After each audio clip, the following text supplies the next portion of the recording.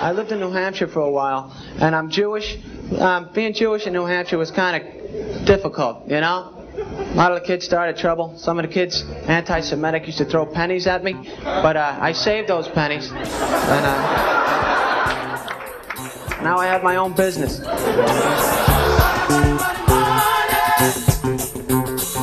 Checking my BlackBerry and seeing I got an alert for a credit card failure on the e-commerce site, and it was for $22,000. I don't know, I think entrepreneurs sometimes, if they're told, no, you can't, you kind of go out of your way to show, yes, you can. It was probably 3 years in before I took a first vacation of like a week. So I think that's important to do. Too many people either want to find a market that there is no competitors in, which is really scary for lots of reasons, or they want to go into a market where there are competitors, but they don't have a real edge. All right, well, yeah, if you don't mind just telling us your name, telling us about your company and where you're located. Okay, absolutely. This is Jonathan Cogley. I founded a security software company.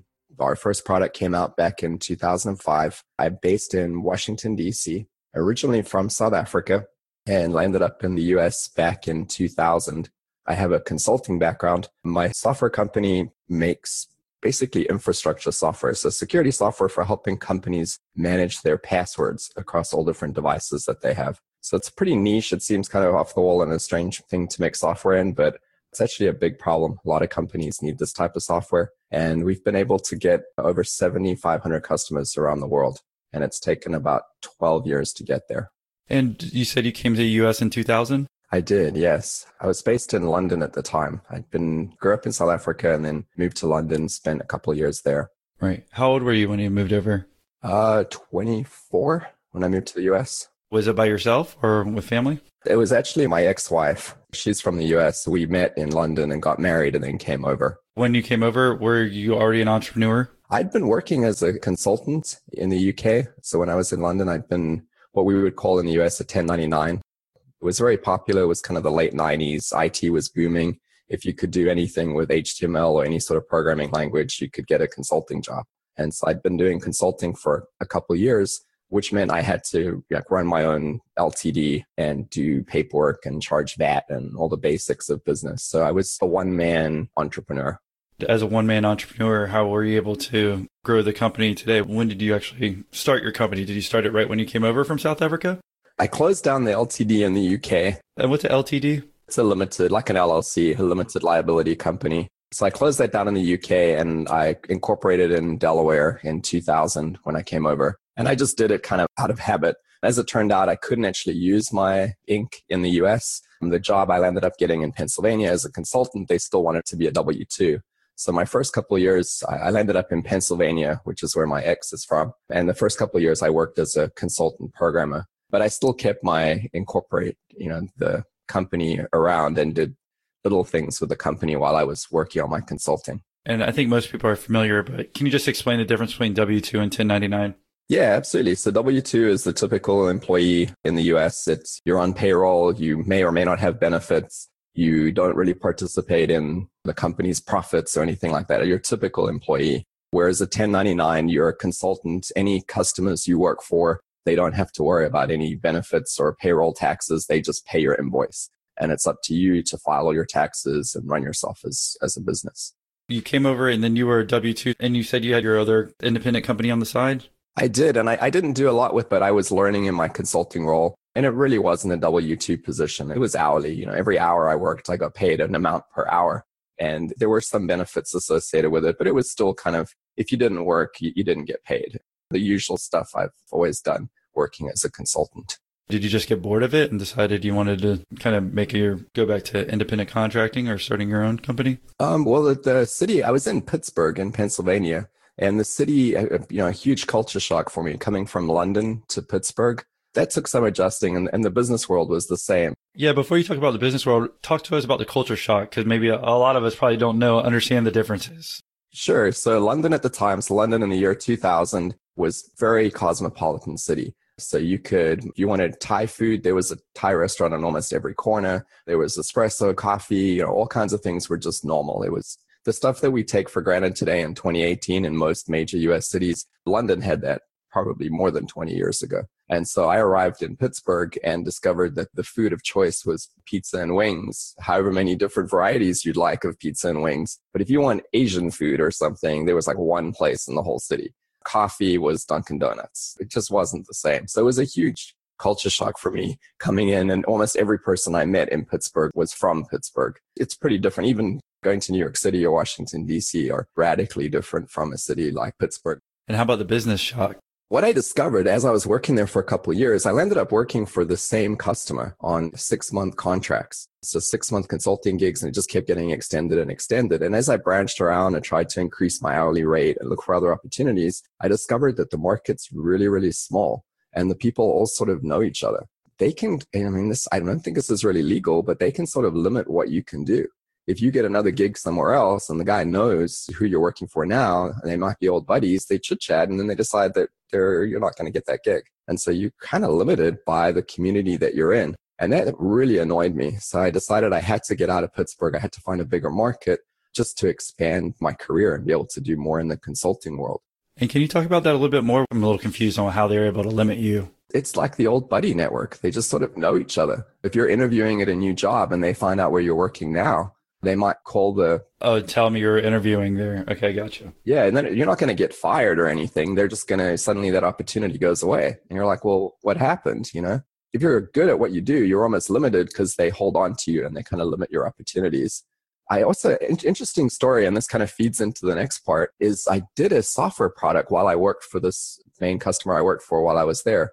And they had a need to solve an email problem. And I'd looked at the requirements and some of the specifics. And so I approached them and said, hey, can I try build this for you? Hey, this is what I do. I'm a software programmer. I really want to build a product or grow my side business or do something. I ended up building prototypes and doing it. And I don't think they could ever get over the idea that they're consultant. And they didn't really think of me as a consultant. I was just, some guy who'd been working in their IT department for a few years at that point. I think they struggled with the idea that I could build something that could compete with the vendors that were making similar products and were coming in to pitch their products. And so I put a lot of time into this, and I don't really get a fair shake at the bit on the project. And that really soured me to the whole thing as well. I was like, I really do know how to build software products and I can make that happen. And of course, once I left Pittsburgh, that's what I ended up doing. What year did you leave Pittsburgh? I left the end of 2003. I got a consulting gig, as you can guess. I think it was a 3-month project. So a 3-month contract in DC, working for a customer, starting up a new platform for them. But that gave me my billable per hour and, got me started in a new city, new companies and opportunities I could pursue there. Is that typical that you just bid on contracts? Like, how do you get a job when you're going out of Pittsburgh and when you're bidding on it? So I'd been very active while I was in Pittsburgh in the developer community. So I had done a lot of speaking. I was fairly well known in the area. I'd go to user groups, kind of developers get together in the evening at a community center, or often like development councils will host programming get-togethers, and you would speak on some topic, something you knew really well, or share expertise. So I'd become fairly well known in the Pittsburgh, Pennsylvania area as a developer who kind of knew their stuff and could share knowledge on different things. I leveraged that network. I was pretty well connected with Microsoft at the time. So I knew some of they call them evangelists. So there are these people that kind of push Microsoft technology around the country and they know this stuff really well.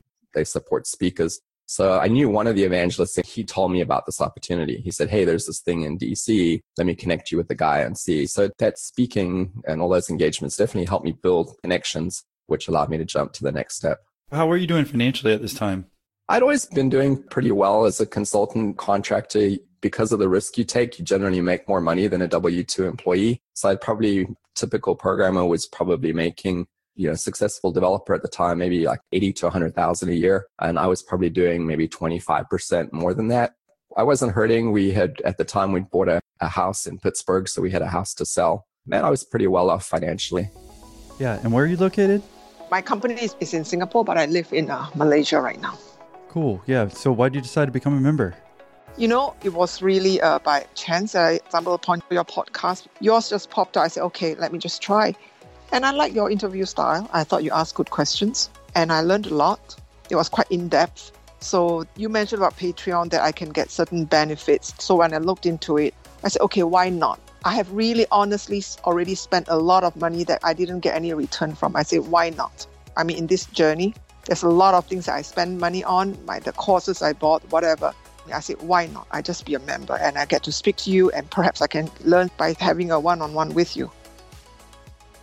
What made you want to end that? It seems like most people would be like happy and be content with that. Yeah, I think it's just the, wanting to do more, pursuing the next thing, what was next. And I think looking back on it now, I think that getting snubbed on the software product kind of really hurt my feelings or something. I don't know. I think entrepreneurs sometimes, if they're told, no, you can't, you kind of go out of your way to show, yes, you can.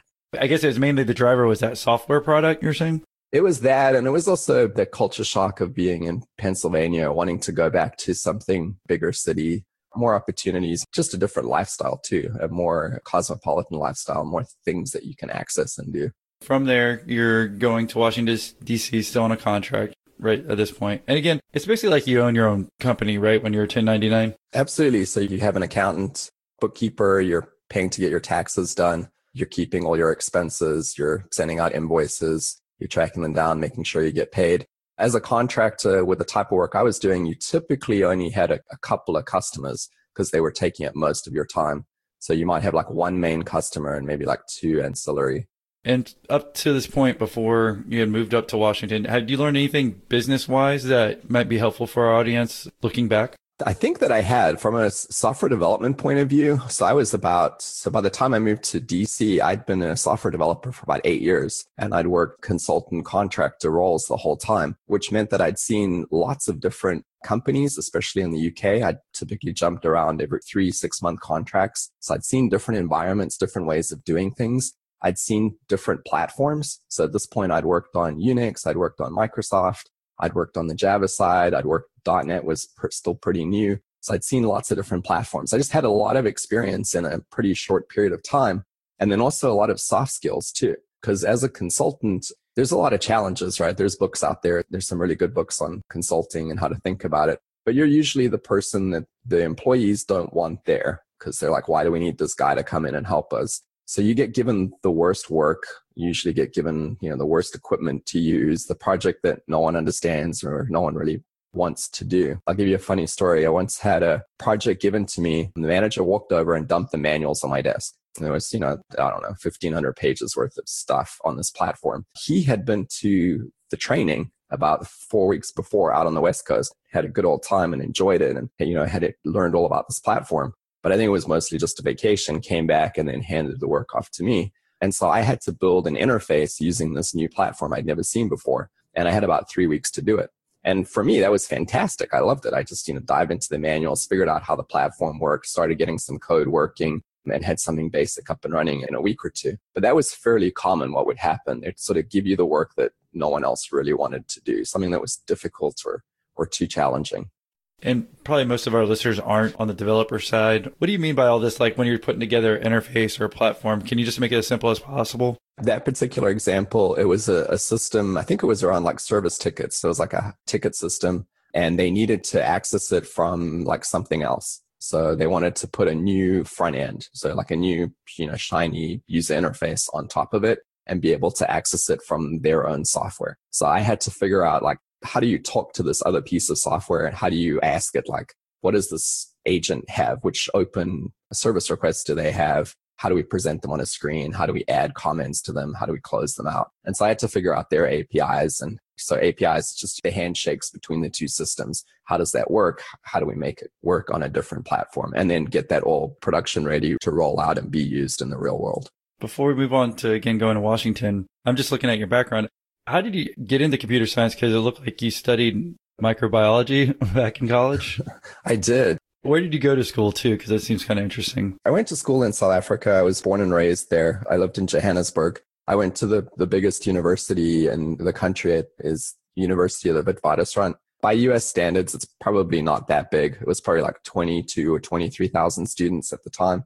I ended up doing life sciences. I thought it was something that would really interest me. In high school, I'd done computer science and done programming, but I thought it was kind of boring. I was like, I don't know that that'll interest me for that long. I want to dig into like a bigger, deeper area. And at the time, biotechnology was coming up. It seemed like it would be this really cool new thing, genetically modifying organisms and all this. I was like, wow, that sounds great. I'll do more of that. So I did my degree in life sciences and then moved to the UK with the plan to do my master's and carry on down that route. And just some financial challenges and not being able to pursue that master's right away led me to looking like, how do I make a buck? How do I actually get started anywhere here? And that's what pushed me back to programming. Because again, late 90s, it was booming. I was like, well, I can figure this stuff out. I know how to do this. At the time, it was Visual Basic 4 and Visual Basic 5. Their Microsoft development platform was the popular thing, at least at this one pharmaceutical company. And so I got a copy of it and played with it at night, figured out how to make it work, and then tried to get a job doing that and sort of pushed it from there. Where did you go to get your graduate degree? I did that remotely while I was in the UK. I did it through a university called the Open University. I did that while I was working. And that was mostly just me trying to legitimize being a programmer. I was like, well, I've got this degree, but it's not in what I'm doing. So why don't I get my master's in computing? And it helped. I got some good theory and some of the basics around databases and all that kind of stuff that I probably would have had to figure out on the fly otherwise. Yeah, because I saw Open University. I hadn't heard of it, so I didn't know where in the world you were for that. Let's go ahead and jump back to your move to Washington and take us from there, the exact time frame and kind of how you built up your company from there. In DC, it was early 2004. I was working on a consulting project, getting this product out the door for a customer. I can't talk too much about the specifics. It's a bit of a sensitive industry, but needless to say, it was building a product where you couldn't make mistakes. The software had to be absolutely correct. And there were a lot of complexities to how the rules worked. And it landed up involving like millions of dollars in payouts. It was a challenging area of software to work in. You had to get it absolutely right. Can you just tell us the industry so we know what type of industry? It's kind of similar to insurance claims. Okay. If someone's making a claim, you got to make sure you get all the rules correct. And then ultimately how the dollars pay out. If it's a $500,000 claim or something, it has to be paid out to the penny exactly right. If you get something wrong, you could introduce a $80,000 issue. And then that could roll over 1,000 claims and big money, right? It was challenging. But anyway, what happened with this customer, they had a lot of tight deadlines in delivering their product out the door, and they needed more and more help. They were looking at how do they bring on more programmers to solve this. And so I chatted to them about it, and I was like, well, why don't I bring on people? And so what I did, I'd always wanted to grow my consulting company, was I went out and I hired people as W-2s to my company. And we worked on this project for this particular customer. And then I also picked up a couple other customers in the area because, again, DC is a big market. I was doing more of the speaking again. Now I could speak to a larger audience in these developer meetings and get my reputation more widely known in DC and then get more customers that way. And so I started building this little consultant team of people that were doing the same sort of work that I'd been doing for years, but now we were doing it for multiple different customers. Was that the first time you had to hire somebody? Yeah, that was the first employee other than me. So I hired the guy and he was great. He actually only lasted 6 months and then moved on to other things. But, I kept hiring other people and slowly had a team of about 5 or 6 engineers that were doing different projects for different customers. And I got my company revenue up to probably pretty close to $1 million. Let's back up and just talk about what type of revenue you were doing before you hired that person. Well, I guess what was your projection of revenue before that? The business at this point is just a services business. Revenue was really easy. For us, it was just billable per hour. So how much do you charge per hour for a person's time? That goes on an invoice, and then you offset that with your costs. What does it cost to employ that person, pay their benefits, payroll taxes, everything else? So billable rates at the time were anywhere from about $100, well, maybe a bit less, probably about $85 an hour to maybe like 130, depending on the expertise of the person. Do basic math, you'd always work with a number of about roughly 2,000 hours per year. So if you can get someone billing at $100 an hour, you've got about $200,000 in revenue per person. 5 people, you're doing about $1 million in revenue. And how quickly did you grow from one person to sound like you got 5 people if you did $1 million in rev? Yeah, probably about 18 months.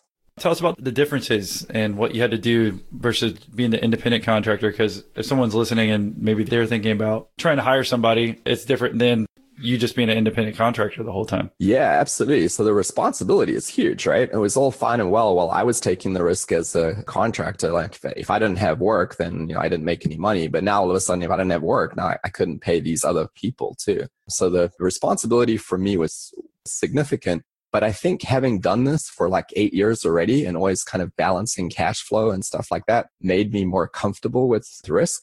So it didn't faze me as much. I was comfortable with that part. Another aspect too was I'd always usually worked in teams. I was usually the guy on the team, the outside guy coming in, helping the existing employees.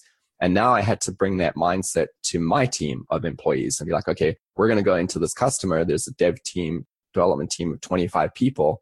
They're hiring 2 of us to come in and help them. And so I could just share the expertise I'd learned over the years as to how to do that effectively. I was less of a boss and more of like a coach with the people. And did you have a contract in hand when you said you hired these people as W-2 employees for your company? I did. I think I had probably like 6 months worth of signed contract for that person with a 15-day notice period. So it can be canceled at any point, which landed up happening a couple of years later. We're just looking at trying to minimize risk by you doing that. It seems kind of risky for you to just go sign these people as employees unless you knew, I guess, how much contract you had. Why don't you tell us what happened from there? You said at this point, this customer canceled the contract at some point? This particular customer did, and it brought the roof down, but it happened a couple of years later. It happened about 5 years after that. So we kept that one customer for many, many years. But anyway, the problem that I noticed with the business is kind of what I was alluding to with the hours. If you want to grow this business, the only way to do it is to hire more people. And you have to keep them all busy, and you're only going to grow at a very linear rate, right? Because it's just based on how many hours these people can work. I saw early on that it was just difficult to grow this business. So by the end of the first year of running the services business, I came back to the software product again, the thing that I tried when I lived in Pennsylvania. I was like, there's got to be something we can build. If we can get a product going, then we can sell it, and we're no longer tied to hours. We can, sell a product for $1,000, whatever it is, sell it to 1,000 customers and keep growing the business and not be tied to people and hours. I tried a couple of different products, didn't have much success. So as you go, fail fast. So tried things that didn't work. And then by the end of 2005, we created this product. It's called Secret Server, which is this password management tool that ultimately is what Thycotic, the company, is all about today. But we created this product in October of 2005. I think it took about 4 months to build it, and we built it in downtime from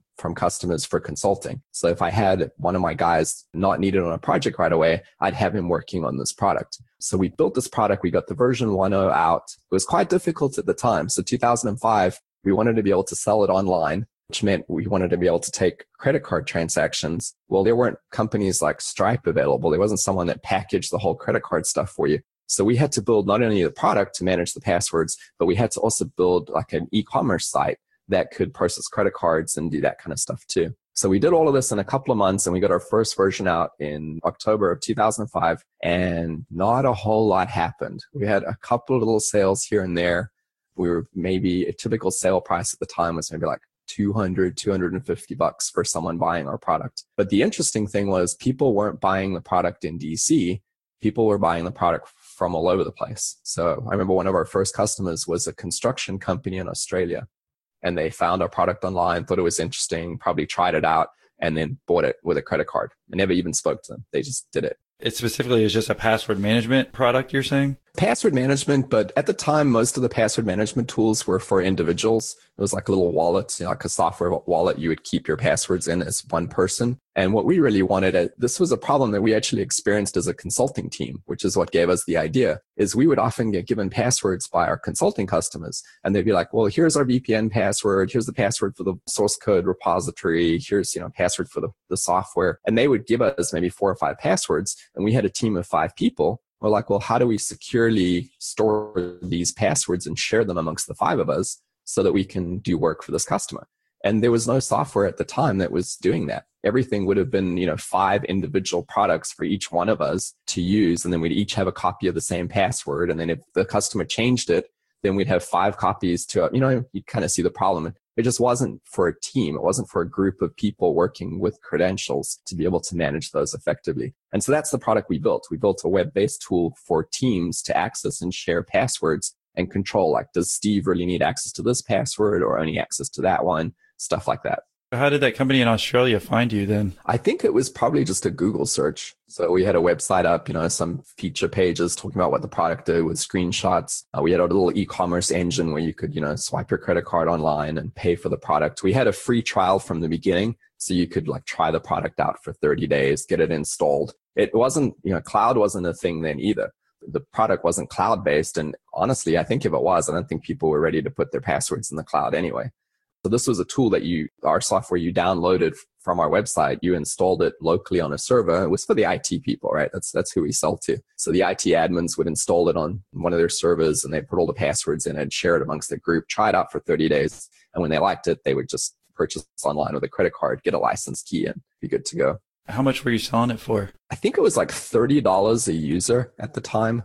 And people would typically buy like a 10 pack for maybe a discount of like $250. Yeah. Per month? No, that was it. Perpetual. It was a one-time deal. You bought that and we offered support so you could get upgrades to new versions at they were weird pricing. I forget the pricing now, but it was loosely based on a percentage. It was probably like 20% maintenance, something like that. But we're talking really, really small dollar amounts. Tell us what you learned from, this was your first real company. It seems like other than your product, you had the company before, but what you learned early on in doing this? At the time, we weren't even convinced that this was going to work, right? It was curious that a few people were buying it. I'd had products in the past that a couple of people had bought. I did, one consulting product that probably made about maybe $50,000 over maybe a couple of years, people buying it, one-off licenses and stuff. So to make a bit of money wasn't a clear sign that this was a success. It was still a kind of a novelty. Is this thing really going to work out at the time? And the consulting business was growing, right? So we're going from $1 million, we're well on our way to like $2 million a year in revenue. Does this really make sense to keep pursuing this? And so I started looking more carefully at the sales that were coming in. And I think looked carefully at the sales, tried to figure out, is this really taking off? Are more and more people coming to it? And how can I grow it? And I think I got some good advice and bad advice at the time. I was connected in with a couple other entrepreneurs in the DC area. So I would bounce ideas, take them out to lunch, bounce ideas off them, try to get an understanding of what I could be doing better. One of the lessons I think I've learned in hindsight was if you think something's going to work, get some sales power behind it. Like hire that salesperson and push them, get them having those conversations, making phone calls, at least talking to prospective customers and seeing whether they're really interested in your product and see if you can get some more sales traction. And so finally in 2006, end of 2006, I did that. So it took me about 12 months looking at these sales trickling in before I bit the bullet and I hired a dedicated developer just for the product. So this person wasn't going to be a consultant, 40 hours a week. They were just going to work on making this product better. And then I also hired a person that was like a dual sales and marketing person. So again, 40 hours a week, this person would do nothing but sales and marketing for the product. And that was a huge turning point. Within a couple months, we started getting more traction. And probably the biggest aha moment was we had a company. I remember waking up in the morning, checking my email. I think before I even went into the office, I think it was a BlackBerry at the time, checking on my BlackBerry and seeing I got an alert for a credit card failure on the e-commerce site. And it was for $22,000. My goodness. So what do we do? So I called up the sales and marketing guy and he's like, yeah, I know. I'm looking at it right now. So he looked at it, tried to figure out why did this credit card charge fail? Who was the customer? What were they trying to do? And he called them up. And there was a company in Denmark. I don't remember what they did, but anyway, he chatted to them and it was real. They were trying to process a real order for $22,000 and he got the deal. And that was just such a turning point. I'm like, okay, throw the gas on the fire. This thing is crazy. We just got to push more and more stuff behind it. Yeah. So what have you thought of our group calls so far? I like the group call so far. I like how insightful it is. And it's kind of an extension of your interviews. That's how it feels. And I think that if anybody has a real project they're working on, they can benefit a lot from it.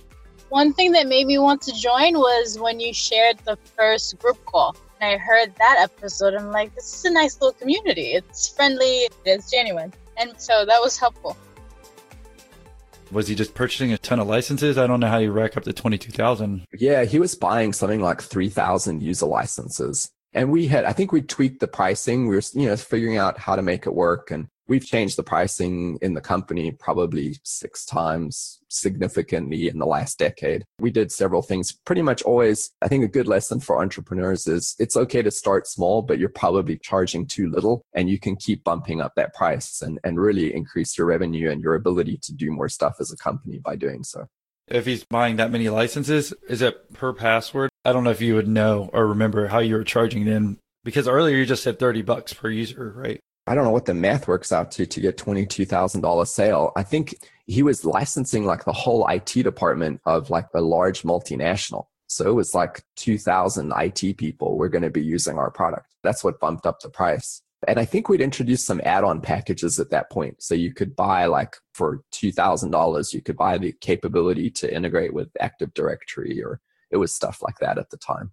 What year was it when you actually, I guess that was your aha moment. What year were we in? This was probably like April or May of 2007. Well, along the story so far, it sounds like everything's kind of worked out, but you did mention that someone gave you some bad advice. What was the bad advice that you got at this point in time? I had lots of entrepreneurs tell me not to hire salespeople. They said, oh, just do the sales yourself. Why don't you make the calls? And you got to remember the situation. Like I was like the coach for the consulting team, right? So I was in like 2 or 3 customers every week with my guys, like helping them solve programming problems. I was often working like 50, even more, sometimes 70 hours billable on customer work. I didn't have time to call up prospects and chat to them about our software product. So it's just really bad advice. So the second that I hired someone that could just not have to worry about the consulting side of the business and just focus entirely on finding customers for the software product, that just changed the whole game. And so given that I work now as a mentor with a lot of startups, and that's common advice I give now. Like anytime you can hire a salesperson and get them out there and have that be their total focus, you just get a lot more insight on where your product is working or not, or what you need to change and how to grow your business. And at this point in time, are you still married? Yeah. And you said you were working a lot of hours at that time. Up to that point, what point did you get divorced? Actually, I only got divorced about 2.5 years ago. So pretty recent. I always try to see the balance of like personal life versus business life, because I think sometimes we get wrapped up in growing the business so much that you forget other aspects of like your health or other relationships, if you will. But up to this point, everything I guess was still okay. I was definitely working too much. That's for sure. I mean, the first couple of years, I don't think I really took weekends. I think I pretty much worked the weekend. It was a couple of years in before I started taking weekends off, like no work at all on the weekend. It was probably 3 years in before I took a first vacation of like a week in a whole year. And it took me probably not till about 2012 did I start taking like reasonable vacations, like a couple of weeks each year. Why was that? Is it because you didn't outsource enough, or you just wanted to be involved, or tell us why? One of the other big differences with the company is we never took any outside money. We never took any funding. So because we had the consulting practice, we could bootstrap the software products, but it meant working a lot because I was kind of the expert on both sides of the business. And I hired smart people and they could build products and do things, but I never got a co-founder. I never split out equity. I never took funding to get stuff done faster. And so it meant a lot of that sweat and tears had to be done by me. Well, did you ever feel like alone at this point in time? I did. My dad's always been a really good mentor to me. He ran his own business in South Africa for a number of years. He was a good person to talk to, especially like HR problems or taxes and stuff like that. He was always a good sounding board, and he continues to be so today. I still go to him with questions and things. So that was a big help. And I struck up a good friendship with one particular entrepreneur in the DC area. Him and I used to do lunch on a regular basis, and we would sort of commiserate on our entrepreneurial issues and what do you think about this one? And that helped a lot. But it is lonely as a single founder. There's a lot of stuff you can't share with your staff, with your team. You have to hold that stuff. You have to be positive. You're the leader of the group. If things are going poorly, you can't let that show. And I think I perhaps did that to a fault. In hindsight, I could have let my guard down a little bit more and been a bit more sincere. I think sometimes to my team, I came off as just incredibly stoic and doesn't always feel certain things, that kind of thing. What kind of things would you have to hold in? Because if someone's not a founder, maybe they don't understand. What happened a lot was we'd have prospective deals. So on the consulting side, we might be involved in some deal that was maybe going to pan out with a contract for $2 million over 3 years. But the odds of it succeeding were maybe only like 15%. It might take like 5 months for that to pan out, and then we didn't get it. So you had to hold that pretty close, because if you kept sharing that with your team and then most of them fail, they're going to be pretty pessimistic about life in general, since everything's always bad news. So it's things like that. And then also cash flow too. And the lifeblood of a small company is cash flow. So we would have times where we'd have invoices out and we'd be making great money, but we didn't have any money in the bank because you're waiting on 3 invoices to be paid. You've done payroll. You've had to do estimated taxes, which is really challenging. And then it actually got worse with the product company. because then we had more customers. So instead of having a couple of consulting customers, we now started having hundreds to thousands of software product companies, but some of them would land up with bad debts. They'd never pay their invoice. You'd have to send them to collections. And, we're holding the bag for cash flow and trying to make payroll each month. So there were some really tight situations there. And it probably is a good lead into what happened with the consulting. So I think it was 2011, business is growing really well on the product side. Consulting's doing pretty well. Maybe doing like $500,000 in product revenue. So still really slow beginnings, right? A couple of years to get to significant revenue there. Probably doing 2.5 million or so in consulting revenue. And one of my biggest customers on the consulting side, they had some change in management and they gave us 15 days notice on about a $1.2 million contract. So 15 days notice, meaning that they're not going to fulfill. Just explain that a little bit more in detail. So we're working billable hours on a contract that's worth about $1.2 million a year. We've got about, I think it was at the time, maybe 7 engineers working on their project. And they gave us 15 days notice saying that in 15 days time, we don't want any of your engineers doing any more work for us. So we'll pay you for your hours to date, which will be 2 weeks more or less, because I think we build twice a month at that point. And that was it. We just would not have any more business. So that perspective, $1.2 million a year from that customer just went away. It's probably like 50 or 60% of our consulting revenue at the time. It was a massive blow. Tried to resolve it with them. Things turned a little nasty. Didn't really get anywhere, right. Which was a shame because we've been doing work for them for, 5 or 6 years at that point. But anyway, I had to say, well, how do we weather this? Do I have to lay people off? How am I going to cover cash flow, whatever? And I decided to just double down on product. I took those engineers and I pushed them all straight onto our software product. And I said, okay, we're not going to make money. Did a few company announcements, tried to bring everyone on board. We ended up not paying out bonuses. We delayed bonuses for, I think, 2 quarters. We did pay them. People did get their bonuses, but we just explained to them that for cash flow, we just couldn't do it now. We held those numbers and kind of weathered the storm. And we just pushed harder and harder in getting more software product revenue, pushing more effort into making the product better and pushing our sales and marketing folks harder. And we did it. We survived. We didn't lay anyone off. 2012 when this happened? That was 2011 and then moved into 2012 and really started growing the revenue. And I think it was, I forget the exact numbers now, but we're probably getting close to like 1.5 million to 2 million in product revenue after that. Well, can you tell us about how that talk went with the people, like scared or in doubt, or what were your emotions going into that talk? I think my voice was probably wavering a little bit. It was a tough one. I still remember it. It was at our office on 23rd Street in DC. We had this sort of retail space that had big glass windows. It was our 3rd office. So it was about 3,000 square feet. We probably had about 22 employees at the time. And I remember getting everyone around in the common area. It was kind of one big open space office and standing in front of the whiteboard and kind of drawing through the numbers and explaining at a high level. Again, you don't share all your revenue and profits typically with your employees, but just giving them a high level picture of where we were at, what we just lost and what the plan was to recover.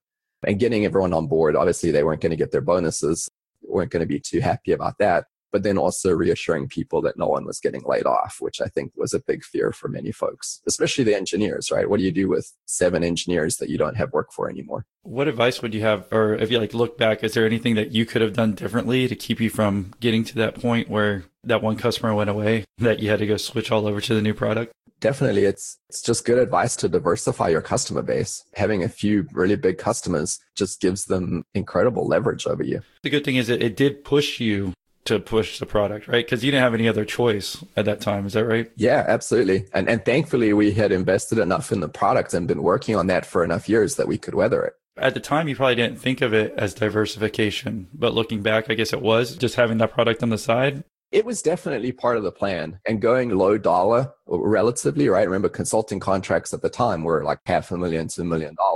Even a deal at 22,000 was relative chump change compared to the services work. But it meant that we could have a lot of those customers. And that landed up being a huge strength for the business because as it turned out, the companies we were competing with over time on the software product side had gone the opposite way. So they had pitched to Fortune 500s and they had $1 million contracts. They didn't have the customer diversity that we did. And you had different types of income streams, which helped as well. I could see that, especially that'd be a hard hit to take. So what did you make those developers do? It seems like you weren't prepared to have them work on the product. Like what were they doing to the product?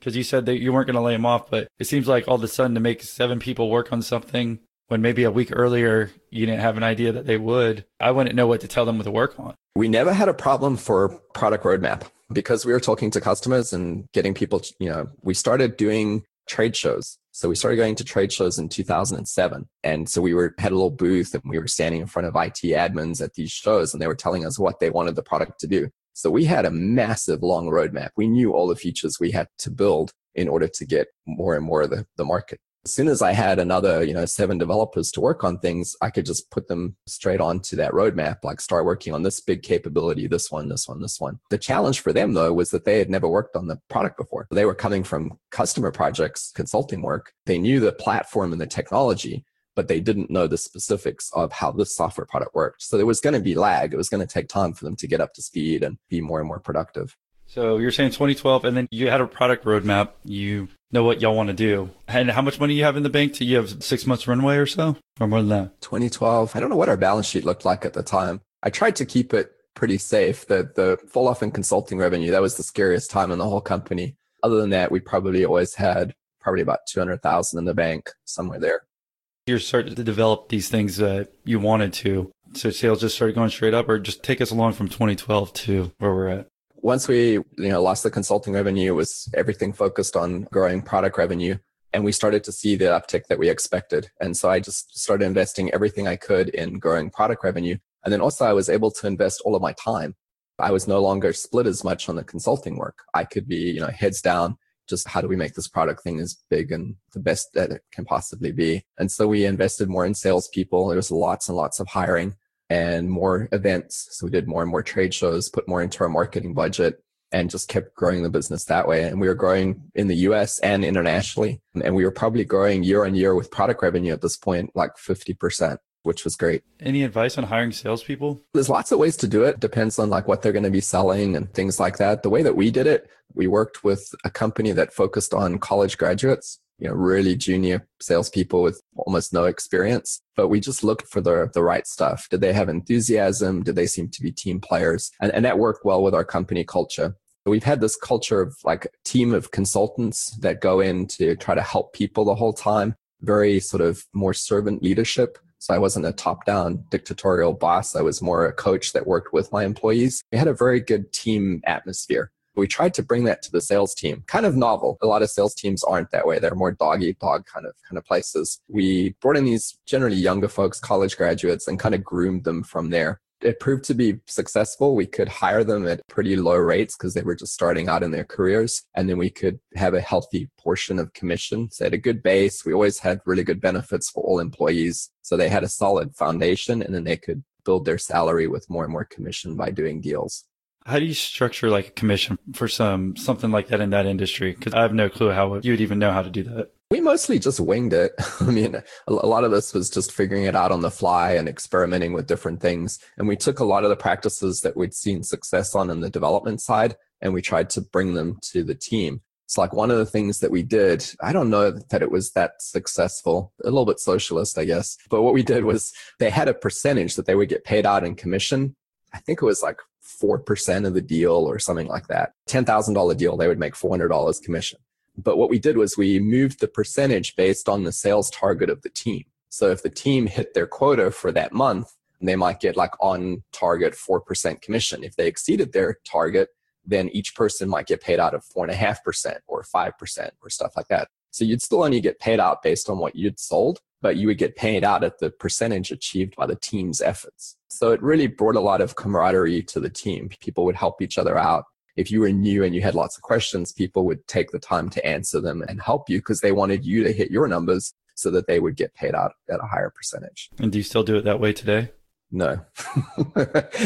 Well, I've always wondered, because I've been curious. I understand what you're going for with that concept because my background's in real estate and using with commission percentage. Mm-hmm. I've always wondered, like, how do you do it if you want to change it as well? Using a team concept, kind of like you're doing, I think it's smart because it always became like a dog-eat-dog world. We were saying when usually just real estate, residential, commercial, whatever, or mortgage brokering, it's everyone's like, they're in the same company, but everyone's kind of behind your back trying to get the next deal and get your deal. So.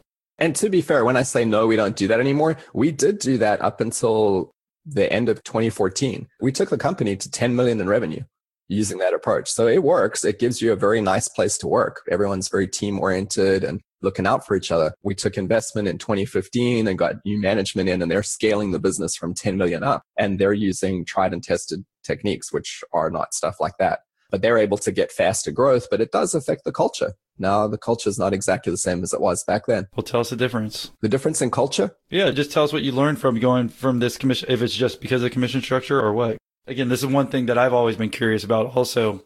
When you end up changing that system and the people are expecting the old system and then they're pissed off that you have a new system. Yeah, for sure. I think it's all about growth. Like how quickly do you want to grow and then keeping that growth as the numbers get bigger. Keeping 50% growth, that's fine when you're at 2 million or 3 million. When you're at 10 million and you got to do 50% growth, 5 extra million on top of the 10 you got to get already in the next year. That's a lot, right? The techniques that new management's amazing.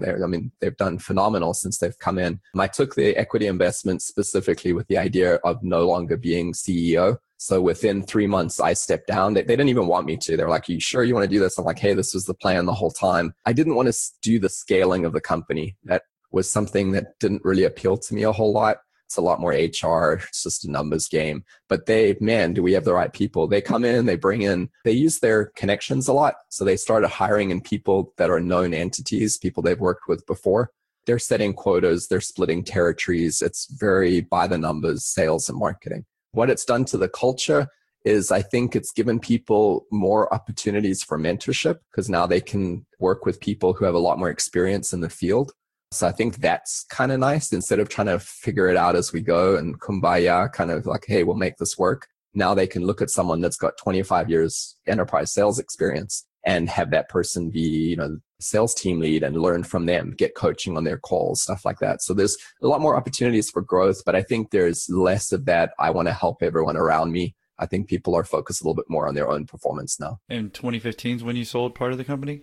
Yeah, June of 2015. We'd done 10 million in revenue in 2014. We were on track to do about 12 and a half. I wasn't meeting my goal. I was only doing about 25% growth and I wanted to be doing 50% growth. We did the deal in June. We interviewed new CEO, brought in Jim Legg, who's our CEO now, in July. And I handed over to him as full CEO in October. I was like, just go for it, man. You've got this. You've got all the skills. I'm just standing in your way. And I moved over to the tech side, became CTO and focused on the tech side of the business. And he did it. He grew the company to 15 million, even starting halfway through the year with like a bit of a handicap. So was there a realization when you went to sell? In what respect? Just on your own respect that you're like, hey, if I can't grow it to 15 million or maybe I need help, or were you just getting tired of working in the company? Yeah, I think I was pretty burned out. I think I'd just been doing the same thing for a long time. And I also recognized that the problem wasn't the product or the product's great. People like it. They buy it. The problem was a scaling problem. And that's not the same as starting a business. You often hear this said where you have different employees for different phases of the business. And you also have different leaders for different phases of the business. I just recognized I wasn't what I wanted to do. I would far sooner get someone else in that enjoyed that part and, support them in doing it. And what percentage of the business did you sell? I sold 2/3. Can you tell us how much you sold it for? I can't reveal any numbers, okay, but it was sizable. And at that time, did you think you were going to sell that much? I think a lot of owners, even if they go to sell, it's usually like under 50%. They still want to have that ego or like hold on to it. Yeah. I still hold significant stock in the company. I'm still actively involved in the board. I still have a good say in the business and I really like the people that are running it now and involved in the business. The logic for me in selling more than 50% really came down to dilution through acquisitions. Since I took the investment, we've made 2 acquisitions. So we've bought 2 other companies since then. The problem is if you're trying to sell a company to get some liquidity, make some money, get some cash off the table, and then if there's going to be acquisitions, you're going to have to put money back in to keep your percentage. The idea of holding more than 50%, I would quickly get diluted. It didn't make much sense to me to hold on to that. And if I was choosing the right people, and I spent a long time looking at different investment companies and picking the right one that brought, all this, I didn't just need someone with a checkbook. I needed someone who was going to help me bring the right leadership in and help grow and scale the business. Are you just able to Google that? How did you find those people? I was getting approached all the time. You still do in the industry. You get approached by equity people all the time. I was approached by this firm. One of the guys, I'm actually pretty good friends with him now. I didn't know him from a bar soap at the time, but he sent me an email and it was compelling. He talked about the industry. He talked about what they'd done, some of the other companies they'd worked with, and how they could help.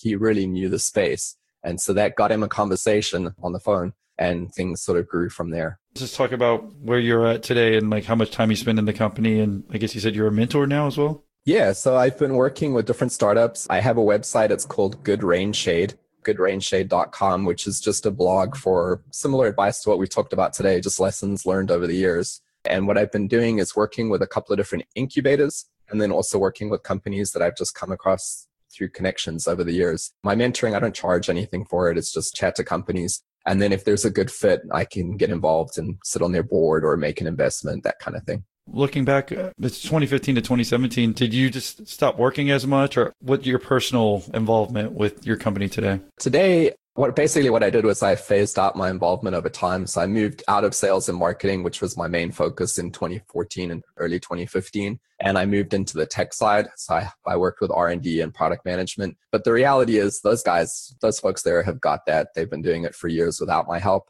So I sort of slowly phased myself out of that area as well. These days, I'm involved at the board level and I maintain connections with people I know within the company and help out occasionally with historical things or tax questions and bookkeeping and stuff like that, but all very much a minor role these days. Did you have any issues trying to like figure out what you were going to do next after you phased out of that company? You've been putting so much time, it seems like every year or every week into it, and then you're slowly phasing yourself out. Did you know what you wanted to do? Not really. I tried a couple of different things, mostly hobbies. And I came to the realization with a friend's help, he talked to me about it. And I just realized I was burnt out. I was just burnt out of doing that stuff.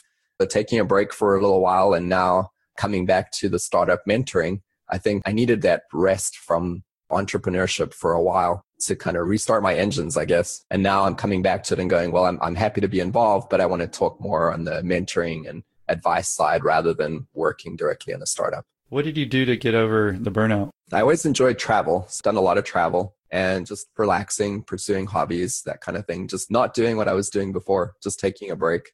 Any suggestions on where to travel? What's been your favorite? Favorite places so far, I have a sweet spot for Hawaii. I've been to several of the islands there. It's a really great place. My fiance, her family's from the Philippines. We did a trip there last year that was really amazing. Great place to visit. I took up scuba diving a few years ago. So I've been doing some scuba in different places. Grand Cayman is another amazing place to go for scuba. I mean, I think my favorite interviews you've ever had are the ones where you've bleeped out their name. I think there was 2 of them where they were just absolute fails. Yeah, the 2 Patreon episodes. I think it was number 2 and then 17 that just came out recently. It was just like the oddest interaction ever. It was awkward and super, super entertaining. Yeah, well, good. Well, glad I got 2 entertaining Patreon ones there for you. Yeah. And if you're looking back, just any lessons that you have for the entrepreneurs, main hurdles that you see, you bring up sales before with mentors. Was there anything else with all the lessons that you learned? Definitely. A big one I didn't mention, but you can probably figure it out from the narrative, was just coming up with your niche. Like, what is your product niche? And even within that, like, what makes your product unique to all the other competitors that are out there? And what it landed up being for us is because of our humble beginnings in consulting, the fact that we went after a broad base of customers with a low dollar price, and the fact that we didn't have any dedicated tech support, or we certainly didn't have like a lot of enterprise software sales. They'll do professional services where a person goes on site to help with the implementation. We had none of that. If you called tech support in the early days, my cell phone would ring. We had a totally different approach to the market. And what that meant was it meant that we had to build a product that didn't need much help to like get it installed and working. It meant that we had to focus on making it as easy as possible. And that differentiation has helped us enormously in the market, because now when we compete, we still sell for a few $1,000s on our low end version of our product, but we also sell $1 million deals on the high end in the enterprise. But our competitors that we're going up against, they've typically always had that heavy hand holding to the way the product's delivered and installed and everything else. But because of our beginnings, we've had to be, simple, friendly, and easy kind of approach. And that becomes a big differentiator. Now, when the customer looks at the 2 products, one is just so much easier to use than the other one. So I think that's important to do. Too many people either want to find a market that there is no competitors in, which is really scary for lots of reasons, or they want to go into a market where there are competitors, but they don't have a real edge. And your edge was just making it easier over time? Yeah, just, bright and cheerful, just really easy to get installed. It doesn't need any hands-on help. You don't have to spend 2 weeks doing it. And then the learning curve is the same with using the product. So you don't have to look up the manual. You don't have to call tech support. You just kind of figure out how it works. Hey, this sort of makes sense. Just a lot of obsessive detail to the usability of the tool just pays off enormously. And the nice thing about that differentiator too, and obviously your differentiator can be anything, but you want your differentiator to be something that's hard to duplicate. Usability is very tricky, right? It's very fungible. How do you define good usability versus poor usability? It's the sliding scale. It's difficult to enumerate. You're just talking about like ease of use versus making it difficult? Yeah, exactly. Exactly. I guess it's like QuickBooks versus the old QuickBooks that everyone used and how difficult that was versus I think a lot of new accounting software came online because it was just way overcomplicated. Yeah, exactly. If it's simpler to use, then it's quicker time to value, right? Is the idea too. If I don't have to spend 2 weeks installing your product, I don't have to spend so much time learning how something works, then I'm going to get the value, what the problem I was trying to solve. I'm going to get that in 2 hours of using your product versus maybe getting some value in 3 or 4 weeks down the line. And when you're making a $50,000 or $100,000 purchase, that's a big deal. Well, what do you see for your future personally? So far, I really enjoy the mentoring. It's been great. I get to talk to lots of different companies. I get to have a good pulse on the industry as to what people are doing. I've focused a little bit on cybersecurity, but also a lot on other software startups. Yeah, it's been really cool. I just went out to CES, the Consumer Electronics Show. I was there in January, and there was the Sands Expo hall there, had all startups around consumer electronics and cool things they're doing with wearables, and it's exciting. You often hear this, young entrepreneurs lamenting that everything's been done before, or they missed their time or something, and nonsense. There's so much innovation and so much cool stuff. There's so many more things that are going to be happening. And like how many hours per week are you doing that? Not a lot at this point, probably like 10 hours a week.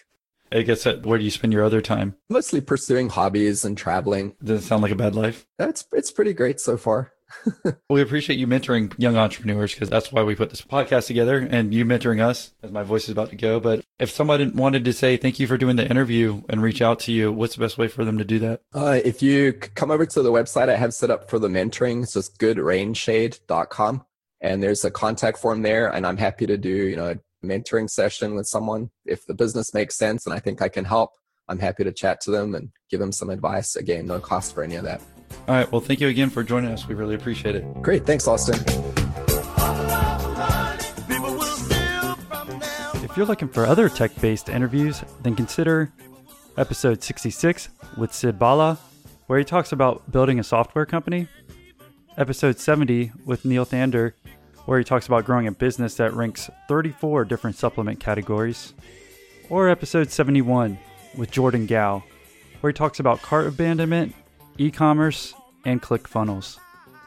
In other news, if you want to leave us feedback about the show, give us a call or text us on our new hotline. Simply dial 1-305-985-3469. The best comments, questions, or feedback will be shared on a future episode, so don't be scared to get creative. As always, thanks for tuning in and sharing the podcast with your friends, family, and loved ones.